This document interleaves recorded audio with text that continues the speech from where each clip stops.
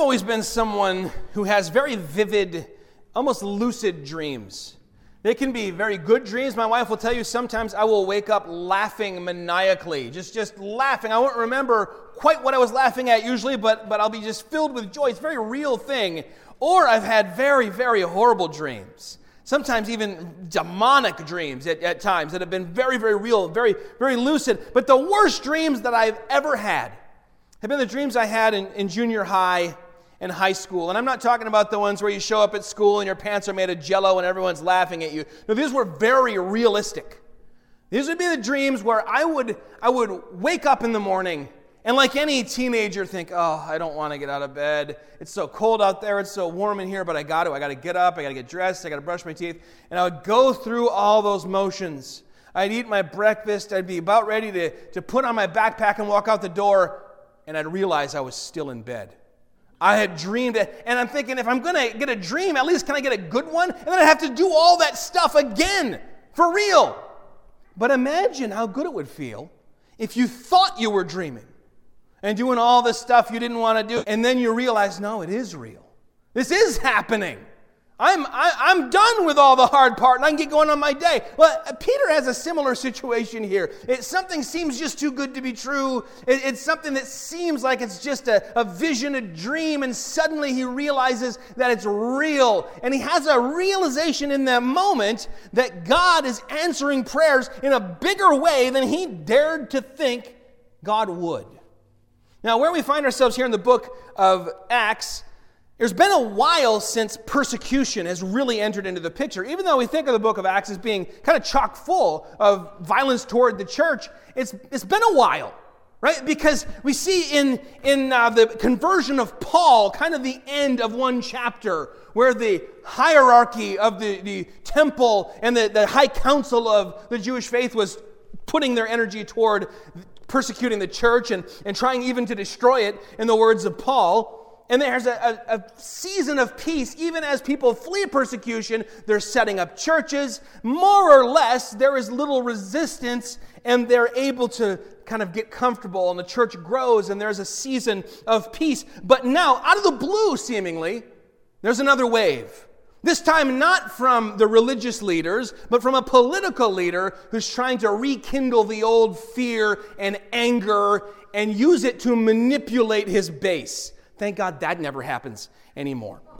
But this is Herod. He's just called Herod here because it's trying to tie him back to the other Herods. This is Herod Agrippa. He's the grandson of Herod the Great, the guy who ordered the slaughter of the innocents in Bethlehem.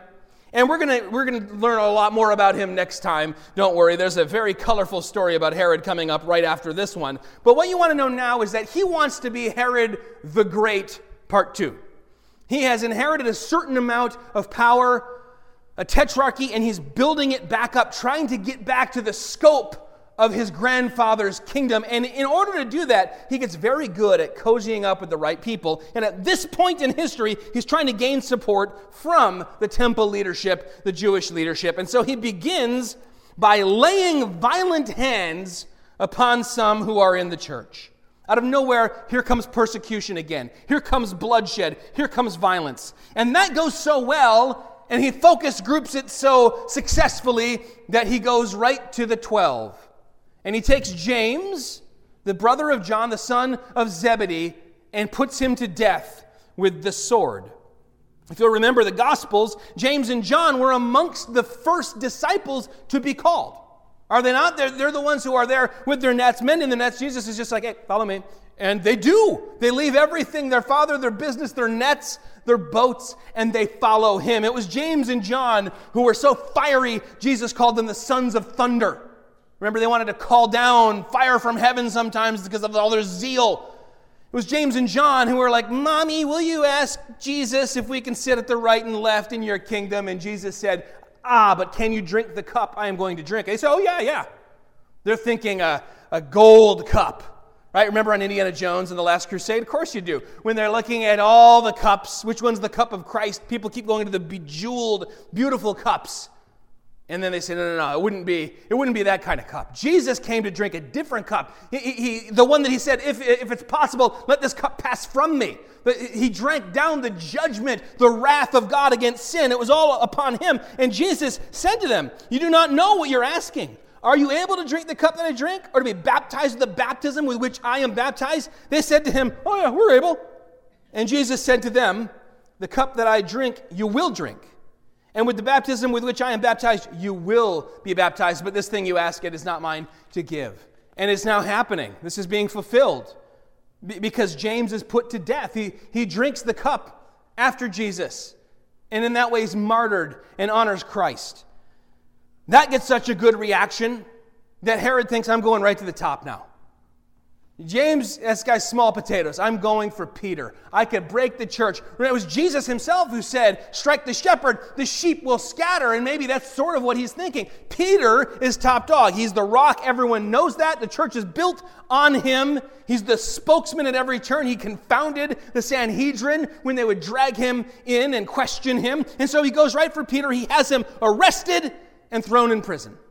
Now the prison is almost certainly the Roman fortress Antonia, the headquarters of the Roman garrison there in Jerusalem. It's an enormous structure. There's thousands of people stationed there. In fact, many of us who've been there and seen it actually believe that the Western Wall, where people, even Christians, will often go and pray as if God's presence is still in these rocks, that wall is actually part of this fortress, this enormous structure, rather than part of the temple. And so they bury him under the jail, as sometimes it is said. And you read this, and it almost seems like they're going way over the top. 4 companies of 4 soldiers apiece to watch one fisherman. But that's standard. You've got 1 4-man crew for each of the 4 watches during the night, so everyone stays fresh. That's how it worked. No one got away. Okay, so you would have 2 men chained to him, in this case anyway, and 2 men watching the door. No one's coming in, no one's going out. And it was normal to chain the prisoner's right wrist to the left wrist of the guard.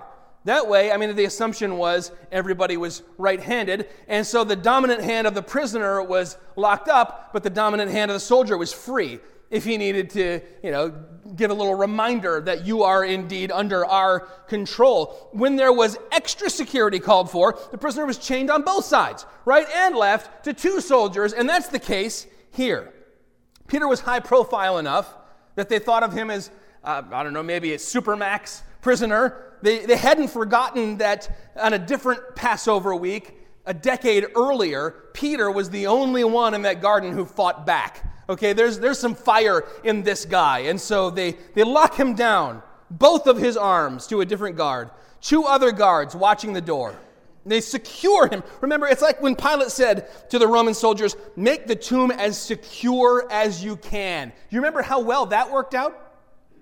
Robert Fawcett wrote this, ye think your prey secure, bloodthirsty priests, and thou obsequious tyrants who, to please the Jews, hast shut in this most eminent of the servants of Christ within double gates, guarded by double sentinels, while double keepers and double chains seem to defy all rescue. So thought the chief priests who made the sepulchre of our Lord sure, sealing the stone and setting a watch. He who sitteth in heaven shall laugh at you. We find here there is nothing the world can do, there's nothing the enemies of the cross can do that God cannot override and undo. God cannot frustrate. There's no efforts of the world or the enemy that can thwart the plans of God. Now, this plan was well laid. He decided to arrest Peter during the week of the Festival of the Unleavened Bread. This is when most Jews are in Jerusalem, and so this little PR stunt, he's assuming that everybody shares the view of the leadership in the temple. He's thinking the most people will learn of what I've done, and I'll get the most additional support for my continued growing of my particular purview within the Roman world. But he's not planning to have him killed until the end of this week. Remember how when Jesus was crucified, they hurried up and did it before that Sabbath of the Passover because they were very hesitant to do anything like that during holy days. Well, they've learned the lesson now. Don't do it quick. Don't do a rush job. Make it kind of spread out. There's some anticipation. People are talking about the fact that Herod has arrested this man, Peter. And then they're planning to, quote, bring him out, which means to sentence him once the feast is over. And all the while, during this week of the feast, the people, the Christians, are offering up earnest prayers. Now, it's not often that I say this is generally how a word is translated in multiple translations of the Bible, but I don't think it's the best word. That's something that maybe Greek scholars should say, not guys like me who've studied it, in school and been at it for 15 to 20 years and aren't experts. But I'll tell you, when I hear earnest, I think really heartfelt, right? Yeah, I really mean what I'm saying. And maybe I'm just thinking of earnest in the wrong way. But this word, this word in the Greek actually can mean eagerly or fervently or constantly. It's a much more charged word, I think, than earnestly. In fact, it probably means all three in this particular case. They were praying eagerly and fervently. In fact, this is the same word that's used in Luke 22 when Jesus is praying in the garden, and we're told, and being in an agony, he prayed more earnestly, and his sweat became, as it were, great drops of blood falling upon the ground. Not that he meant it all the more, but that he became more fervent. His spirit became more agitated, and he was praying with fervency and eagerness, and constantly, even while his disciples were off sleeping. They were praying constantly as well. This is what Matthew Henry says about what was going on. They prayed for his release in their assemblies, then they went home and prayed for it in their families, then retired into their closets and prayed for it there. So there is earnest, constant, fervent, urgent prayer going on for Peter throughout this entire time when he is awaiting, essentially, his death. He knows what's coming. He knows what happened to James. We have then the night before they're to bring him out. This is the kind of as exciting as the Bible gets. The night before, and Peter is up, right? He's scared. No, he's sleeping. He's dozed off between his two guards. I don't know how you fall asleep while chained to two people, but Peter pulls it off. He's taken off his tunic and is using it as a blanket, which was the normal thing to do, going all the way back to the Bedouin days of these people. And then an angel comes in. Now, we don't know what's going on with the guards because it doesn't tell us. I sort of assume they've nodded off too. If that's the case, that's another miracle. Because they all know you fall asleep while you're guarding someone, you die. And so, they would have been just espresso, Red Bull, everyone's staying very much awake. And yet, for whatever reason, maybe they were just struck completely still like dead men, like the guard when the angel came down and moved away the stone. And Jesus came out. We don't know, but for whatever reason, they kind of don't factor into the story at all. There's a light that appears, which is fitting. This was the darkest of dark places. No hope, no light, until God brings this glimmer of hope, and a light shines in the midst. And the angel wakes him up by striking him on the side, rude, and says to him, "Get up, get dressed, we're leaving now." And so Peter obeys. The chains fall off of his wrists. Think about this. This isn't Samson. He doesn't have the strength to break the chains and defeat all these guys, but he doesn't have to because his God has the power to do anything.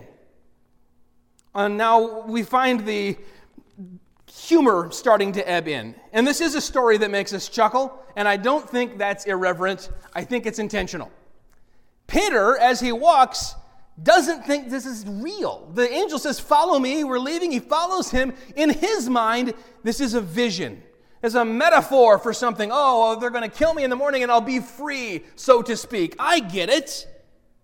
And this is not anything new. Psalm 126 begins with the words, "When the Lord restored the fortunes of Zion, we were like those who dream." We didn't even know that this was real. It felt like a dream. It didn't feel. And in Peter's defense, he had just had a vision, right? The sheet came down from heaven. All the animals were in it. And so when the angel arrives, he finds him sound asleep. He wakes him up. And again, this is important that he's so asleep that even the light doesn't awaken him. A little tap on the shoulder apparently wouldn't have. Erin and I were talking about this yesterday, and she says, well, if he's down on the ground or on a bench sleeping and the angel strikes him, I picture him kicking him. Maybe, who knows? But he wakes him up. He wakes him up from a deep sleep. Peter apparently has been meditating on the words and promises of Christ. Been thinking about, for example, Luke 12:4. I tell you, my friends, do not fear those who kill the body, and after that have nothing more that they can do. That's the situation here. They can kill his body, and that's it. Then he's safe. He's home with his Savior, with his Creator.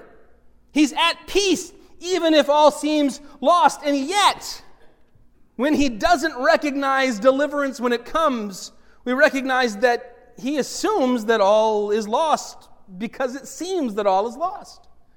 He has hope beyond this life, but he doesn't have the hope that God might turn things around in this life. This is a fairly common thing, I think, especially in churches. I've sat in church council meetings where people will say things definitively. This is what's going to happen. If we stay on this present course, this will be. And I say, hold on, what about God? Oh, no. Let's not assume God's going to do anything. This is a church after all. He doesn't believe it's really happening, even though, catch this, it's already happened before. In chapter 5, you remember that? He was in prison. An angel came, opened the door, said, head into the temple courts and get to preaching again. And he did it. How quickly we forget what God has done for us. But Peter has decided this is it this time. I'm done and I'm at peace with it. He's maybe remembering the words of Jesus, who said to him, truly, truly, I say to you, when you were young, you used to dress yourself and walk wherever you wanted. But when you are old, you will stretch out your hands, and another will dress you and carry you where you do not want to go. Of course, we're told by John, he said this to describe the kind of death with which he would glorify God. But when you're old, Peter's like in his mid to late 40s here. A while ago, that seemed old, but it doesn't anymore. Peter, you're not old, man. God still has more for you. The same thing, I think, happens in our minds. We go to God in prayer, we forget. We forget what happened. You remember the story of feeding the 5,000? What a mind trip that must have been. 5 loaves, 2 fish, everybody's fed. That night, Jesus says, head across the sea, I'll meet you on the other side. In the middle of the sea, there's a storm. Not unlike what we had last night, only scarier, because they're on the sea in a boat. And Jesus starts coming to them. And Jesus calms the storm. And they are all astonished. And the text tells us because they forgot what he had done in the matter of the bread and fish. It's been like 10 hours at most. And yet we forget so quickly how faithful God has been and don't recognize this prophetic principle. The same God who did this will do the same sort of thing again. He will deliver us. He's faithful. We have been set free. We were locked and chained in darkness like Peter. And God's grace came and shined a light into that darkness. And we saw the chains and understood our situation. And God's grace unchained our hands and gave us a kick and said, wake up, you're sleeping, stand up. You're free now, follow me. And still we walk around in a stupor like, well, is that really reality? I mean, yeah, I understand that I'll go to heaven when I die, but am I really free? Am I really unchained now? Do I really have the ability to follow him? Or is this just a vision, just a legal fiction? Some questions that come to mind when I read this text.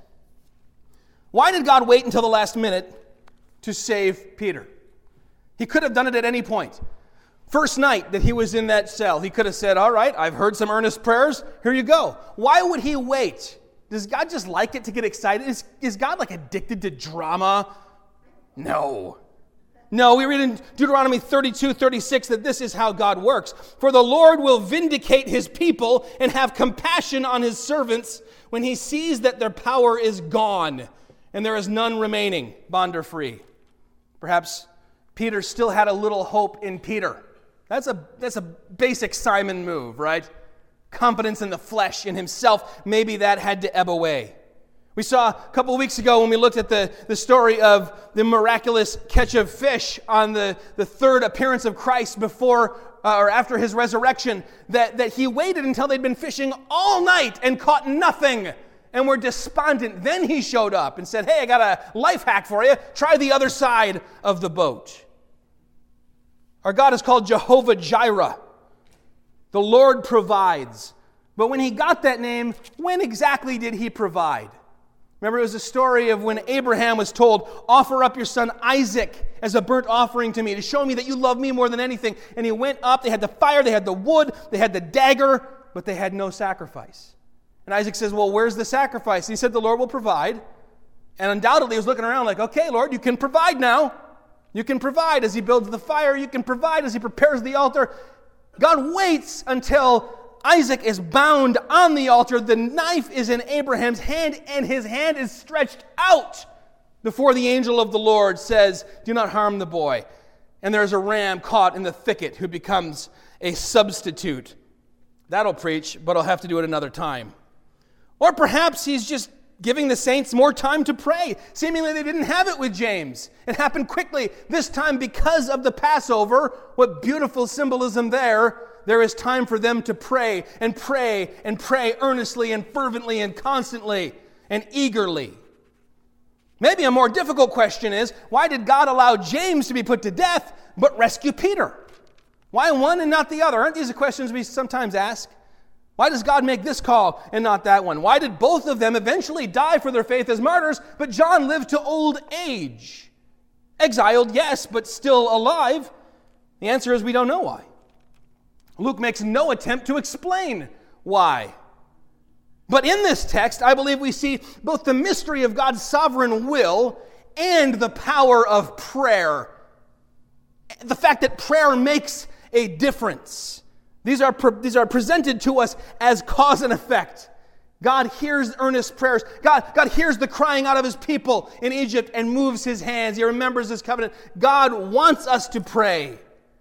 And he's not saying, well, I have a sovereign will, but you pray even though it's useless. No, these things are not at odds. They are both realities. And look at what happens next. Suddenly, the angel leaves him. Peter says, oh, I get it. I'm free. Peter's getting more righteous, but he never gets really sharp. That's something I've noticed about him as I study the scriptures. I see now that God did rescue me from the hand of Herod and what everyone expected to happen. But now he's on his own. And I want to point out something that occurs to me as well in this text, that often we go to the opposite extreme. Sometimes we don't expect there might be a miracle. Oh, I'm free? This must be a vision. It can't be. It's too good to be true. God wouldn't do that. But then there are those times when we say, oh, God, I'm just going to depend on you to do a miracle, when in fact we should be working toward that goal by natural means, by ordinary means. Notice that Peter is not told, all right, now I'm going to bring you somewhere and just miraculously caught up like Philip had been and deposited at the door of Mary's house. Or better yet, brought right inside so he could avoid the whole crazy shenanigans at the gate, right? No, he has to decide where to go, and he brings himself there with his own recently shackled feet. This is something that he can do, so he does it. Just like that boy can say, hey, here's my lunch, but he can't multiply it. God does what we can't do. But God calls us to do what we can as we follow him. As we've been born again and we've been unshackled, yes, follow me. So the angel leaves him. Peter decides where to walk. He goes there himself. And, often I believe we look for miracles when it's the least appropriate thing to look for. And sometimes we don't look for them when it's the only hope that we have. We'll say to God, well, Lord, I know there's this sin I must leave behind, but I think I'm going to keep on leading myself into temptation while I pray, lead me not into temptation. I'm not really going to put myself to the work of mortifying the flesh. I'm not even going to take seriously that injunction that says make no provision for the flesh. No, I'm going to go about my life normally, but keep praying, Lord, looking for a miracle here. Take this desire right out of me. Whoop, just take it. Make it disappear.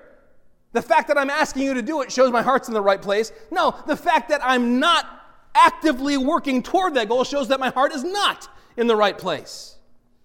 Or we say, Lord, I know I'm called to proclaim the gospel, and I have this coworker or this friend or this family member who must hear the gospel because they are lost. I pray that you miraculously just cause them to turn on the TV and see Billy Graham or something, or bring someone else into their life, or anything but me doing what I have been commanded to do. There are those who would even neglect their health and say, I probably ought to go to the doctor, but Lord, instead I'm going to ask you for a miracle because that's easier. There's a time to trust God for miracles, and there's a time where we pray and ask God to bless the work of our hands and give us wisdom and give us strength to carry on. But he goes to Mary's house, and I think we need a moment here to identify which Mary, because there are Marys galore in the New Testament. This is Mary, the mother of John Mark. John Mark, by the way, is kind of the one guy who holds together all these different stories in the book of Acts, right? He's the one who's common to Peter and Paul. He's the guy who wrote the Gospel of Mark. He's a pretty big deal in the early church, although he's quite young and inexperienced, wet behind the ears at this point. His mother's house is probably the place where they had the Last Supper, in that upper room, and where they saw the Holy Spirit come down and the tongues of fire at Pentecost. This is a family of means. In fact, we find out that her nephew is Barnabas, right? So John Mark and Barnabas are cousins, and this family of means shares those means with the church. It says this will be used to benefit the whole body, and in that way to bring the gospel to the ends of the earth as we've been called. And so he goes to her home. And this woman's house was a major hub of ministry and prayer and fellowship and apparently logistics, because this is where he goes when he's not quite sure where to go. It's probably close, and it's somewhere he knows he will find believers, people friendly to the cause of Christ and friendly to his predicament. He could have gone anywhere. Take a moment to realize this. He could have gone anywhere, but he goes to the prayer meeting of the women's circle. That might tell us something. I believe for certain that it was during the last watch of the night, 3 a.m. to 6 a.m., that Peter was rescued, because they don't discover until the morning that he's gone, right? So if there was a changing of the guard in between when he was rescued and 3 a.m., they would have discovered then. So it seems that it's quite late. It's the middle of the night. It's the hours that I've only experienced when I've had crippling insomnia or when we had an infant a long time ago. Other than that, there's a 4 a.m. I did not know that. There are many people gathered together in the wee hours of the morning praying. Even at 4 or 5 in the morning. They're praying constantly, remember? They're praying fervently, they're praying eagerly, they're praying earnestly. Jesus had told that parable about the annoying woman and the unrighteous judge. Remember that? The widow who keeps on coming to the judge asking for justice. And at the very beginning of that, we read, he told them a parable to the effect that they ought always to pray and not lose heart. And they're taking that to heart. And they are praying and praying and praying. We're going to keep praying 4 a.m., 5 a.m. And maybe the reason this one meeting is going through the night and no one's stopping it is because the clock has been ticking, counting down this whole time Peter has been imprisoned. But there are only a few hours left before Peter's certain death. See, this isn't going to be some drawn-out trial where they sequester the jury and every morning everyone gathers around the water cooler and says, "Did you hear what happened in the trial? I wonder how it'll turn out." No, not unlike with Jesus, it's going to be accused, sham court, kangaroo court. Then there's going to be a verdict. It's going to be guilty. You know who's already decided that? Herod, and he has the ability to. And then there's going to be a sentence carried out, the sentence of death. By nightfall, Peter would be dead if he's not somehow delivered. And so they are praying and praying, and this is going to be a bit comedic again, but what would you expect in an episode featuring Mary and Rhoda? Am I right? In this case, they're both Jewish. But he comes to the door, the gate, whatever. It seems like perhaps an iron gate, not unlike the one as they're leaving the prison that opens by itself. And he knocks and knocks and knocks. And the maiden Rhoda comes out. She can't believe it's Peter. And she's so overcome by joy, she leaves this guy standing at the gate while she runs back inside and announces to everyone, "Peter's here. Peter's at the door." And they say, "You're nuts. Stop saying crazy things so we can get back to praying for Peter's release." The NIV, I think, says, you have lost your mind. The King James says, you are mad. Other translations, you are out of your mind. The Vulgate says, this is insanus. This is the insanest thing I've ever heard, right? That the idea that Peter has been released. I think back to when the women were reporting to the men, Peter and John included, hey, the tomb's empty. Jesus is gone. And we read in Luke 24, but these words seemed like pure nonsense to them, and they did not believe them. That's often chalked up to chauvinism, and maybe there was a little bit of that there. Oh, these women are hysterical. But now we see that women can do the same thing. This is a human thing. The report has come from Rhoda that Peter, a guy they trust, is there, and they say, oh, it's nothing. You sound nuts. You sound like you've lost your mind. I think we often fail to expect an answer to prayer even as we pray with all earnestness. Perhaps what they were really praying for or hoping for was just a stay of execution, some technicality that for some reason Herod would be in a good mood, and after having him flogged and beaten, he'd release him once again as he had been released before after being flogged and beaten. Perhaps just because again and again they prayed and not seen any results, their hope began to ebb away, and as self-protection they started to say, well, maybe we don't want to hope for anything too big. Maybe we don't want to get our hopes up. Maybe we've lost James. Maybe we want to start coming to terms with the fact that we're going to have to carry on, soldier on without Peter as well. Maybe they've been praying so long that they don't even remember why they're praying. They're just doing it out of obligation. But one thing's for sure, they're not expecting a miraculous answer. There are some time-honored, to put it kindly, sermon illustrations about this sort of thing, right? You know the one where there's been a drought in the rural community, and they go to church, and every week they go to church and they pray for rain. One day a family's walking to church, and he says, we're going to pray for rain at church. Pray fervently. Make sure that when you're in your children's class, you pray for rain. She says, will God answer the prayer? Oh, I believe he will answer our prayer. And a little girl says, but where's your umbrella? Wah, wah. Or you remember the other one, this one that Snopes actually went ahead and went out of their way to debunk, even though it's obviously just a sermon illustration intended to be kind of metaphorical. It's a story of a tavern that opens up in a dry town right next to a church. And the church continues to pray that God will, by whatever means necessary, shut down that wicked house of liquor and licentiousness and all this stuff. And one day, lightning strikes the tavern and it burns to the ground. And then the owner of the tavern takes the church to court and says, they're responsible. They should pay for it. And the church says, oh, no, we're not. We didn't do this. And the judge says, well, whatever the case, whatever the verdict here, it's obvious one thing. The tavern keeper believes in the power of prayer, and the church doesn't. Let us not be the church that doesn't believe in the power of prayer. What does she say?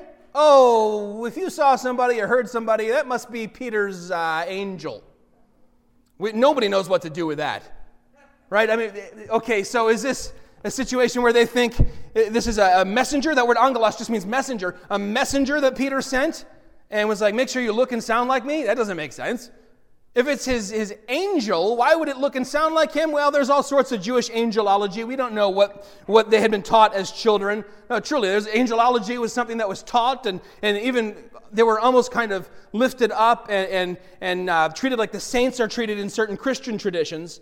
So maybe there's something we don't quite see here, but what's clear is she believes that there are angels. She believes that there's the possibility of something supernatural or miraculous happening. And I don't know that it's entirely off base to think that each of us has a guardian angel. I wouldn't make it a doctrine point. I wouldn't argue over it. I certainly wouldn't break fellowship over it. I'm not 100% sure about it. But I read passages like Matthew 18:10. Jesus says, see that you do not despise one of these little ones, for I tell you that in heaven their angels always see the face of my Father who is in heaven. We don't know. But we do know a couple things. First of all, that they missed the point. That, yeah, there are angels involved in this, and that's why Peter is at the door. The angels are here doing God's bidding, and God's bidding is that Peter would be free. We do know from Hebrews 1:14 that angels are all ministering spirits sent out to serve for the sake of those who are to inherit salvation. That's you and me. Which means when we pray, even today, not just back in the book of Acts, Angels are often part of the answer. You don't see that happening generally, but it's a reality. It's something that we can pray for and trust will be happening. God's angels are ready at any moment to do his bidding in answering our prayers. Now, Rhoda could have quickly settled this disagreement in a moment. How? 1 second. Come on in. And yet she stays and argues at great length about whether or not Peter is standing outside. All the while, Peter's out there probably doing that like whisper yell thing where you're like, guys, I'm a fugitive out here. Open the door. Let me in. Someone's going to see me. The irony that the iron gate designed to keep him in opens without anyone touching it. But the door of a friend's house remains closed and barred while he pounds on it. This gives a whole new meaning to knock, and the door will be opened unto you. Eventually, right? They've been knocking at the heaven's door, praying for his deliverance, while Peter's knocking at their door, saying, guys, I've been delivered. Learn to take yes for an answer. When he finally gets in, they're astonished, and there's such chaos, everyone's shouting, everyone to the point where Peter wants to tell the story, but he can't. He has to go, silence, right? You raise your, like Jesus calming the storm. He raises his hand. He says, guys, I'm on borrowed time. I got to tell you what happened. He relates the entire thing. Why? So that they can share in praising God for what he has done to deliver his people. He recounts this thing. We have to assume that even after Peter left, this prayer meeting continued on into the next day. Forget sleep. It's now become a party. It's become a worship service. It's become a time of prayer, of thanks and praise and gratitude. But before he leaves, Peter says, I just stopped here and I want you to do me a favor and tell James and the other apostles. James, who is going to be coming to the foreground, is the leader of the Jerusalem church now that Peter is going underground. He goes into witness protection so deep, we don't even know where he went. We're not even told. He disappears now, and he is safe. And he's going to pop back up in chapter 15. But for the moment, God has rest. Just like how God came to Joseph in a dream and said, Herod wants you dead. Take the child and your wife and go down to Egypt. And then came back and said, okay, now it's safe to come back. And I think what we see here in this passage, when you boil it all the way down, is a difference between being cocky and being confident, spiritually speaking. Sometimes I hear girls talking these. I want a guy who's confident, but not one who's cocky, right? Not one who walks with a swagger, but one who holds himself in a certain way. Well, I think spiritually speaking, we are called to be confident. We don't strut, but we walk confidently in the Word. In fact, the word confidence comes from the Latin con, with, fidem, faith. We're called to walk with faith, to pray with faith, not with entitlement, not coming to God saying, you owe me a bunch of miracles, I expect you to solve all my problems today, but with faith, trusting that God, who hears our prayers, is able to do anything, open to any answer we might receive. The text here is often applied this way. You must expect miracles. Don't be like those people, Peter and those women and the apostles who were praying but didn't expect the miracle. I don't know how you get to that application given that everything turned out okay. Right? Don't be like these people. What? You mean having our prayers answered? Listen, they were gathered together and praying. They were doing what they should be doing. We don't want to judge them. We just want to remember as we pray in order to motivate us to pray all the more that our God is powerful enough to send his angels to do miraculous things, to take away the chains and open the gates that are shut and locked, to somehow walk past 2 guards here, 2 guards there, and however more guards were on the way out. They clearly didn't expect miracles. And Peter was delivered all the same. God answers perfect prayers, but there aren't really any perfect prayers. Throughout the scriptures, God answers feeble prayers. Prayers that are mixed in with a little doubt and unbelief. Prayers that are mixed in with a little selfishness. Prayers that come at the wrong time or in the wrong way. God answers our prayers. And we know that Jesus intercedes for us at the right hand of the Father, that the Holy Spirit offers up our prayers like incense. We see that picture in Revelation, and that our prayers are made acceptable just like we are made acceptable in the face of God, in the presence of God. So I suggest the application is simply pray. Pray earnestly, pray urgently, pray fervently, pray constantly, and yes, trust that God can answer your prayers however He chooses. Pray confidently. Pray with faith. We don't know why it is that Peter was saved and James was not, but we know that when Peter was saved, God had heard the earnest prayers of the saints and decided to move His hand and do something miraculous. When we pray, let's do it with confidence. Let's do it trusting in a God who is the same God who spoke everything into existence, the same God who sent His Son to die on a cross, the same God who rescued Peter from certain death, is the God who hears our prayers and answers them. Heavenly Father, we are thankful for the gift of prayer, that You have entrusted us to come to You, to offer up not only our thanks and our prayers, our praise, our confessions, but Lord, that we can come to You and ask for what we need today, our daily bread, to ask for deliverance, to ask for help, to ask for wisdom, to ask for strength, to ask for patience. Lord, we're promised if we ask for wisdom, we will receive it. And yet how infrequently we choose to take advantage of that. Lord, I pray that we would be a church where prayer is earnest and constant and fervent and urgent and eager. That, Lord, we cannot go a day without coming to You in prayer multiple times. It would be unheard of and absurd for us to try to. That, Lord, we would be a church where when something is about to happen, when we are awaiting news about someone's health or job or a situation, that, Lord, we would spontaneously gather together and pray. That we would pray well into the night. That, Lord, we'd wake up in the middle of the night with prayers on our lips. We'd wake up in the morning with prayers on our lips. We would go through our day lifting to You everything that we encounter, knowing that You are a God who hears our prayers. In Your holy name we pray. Amen.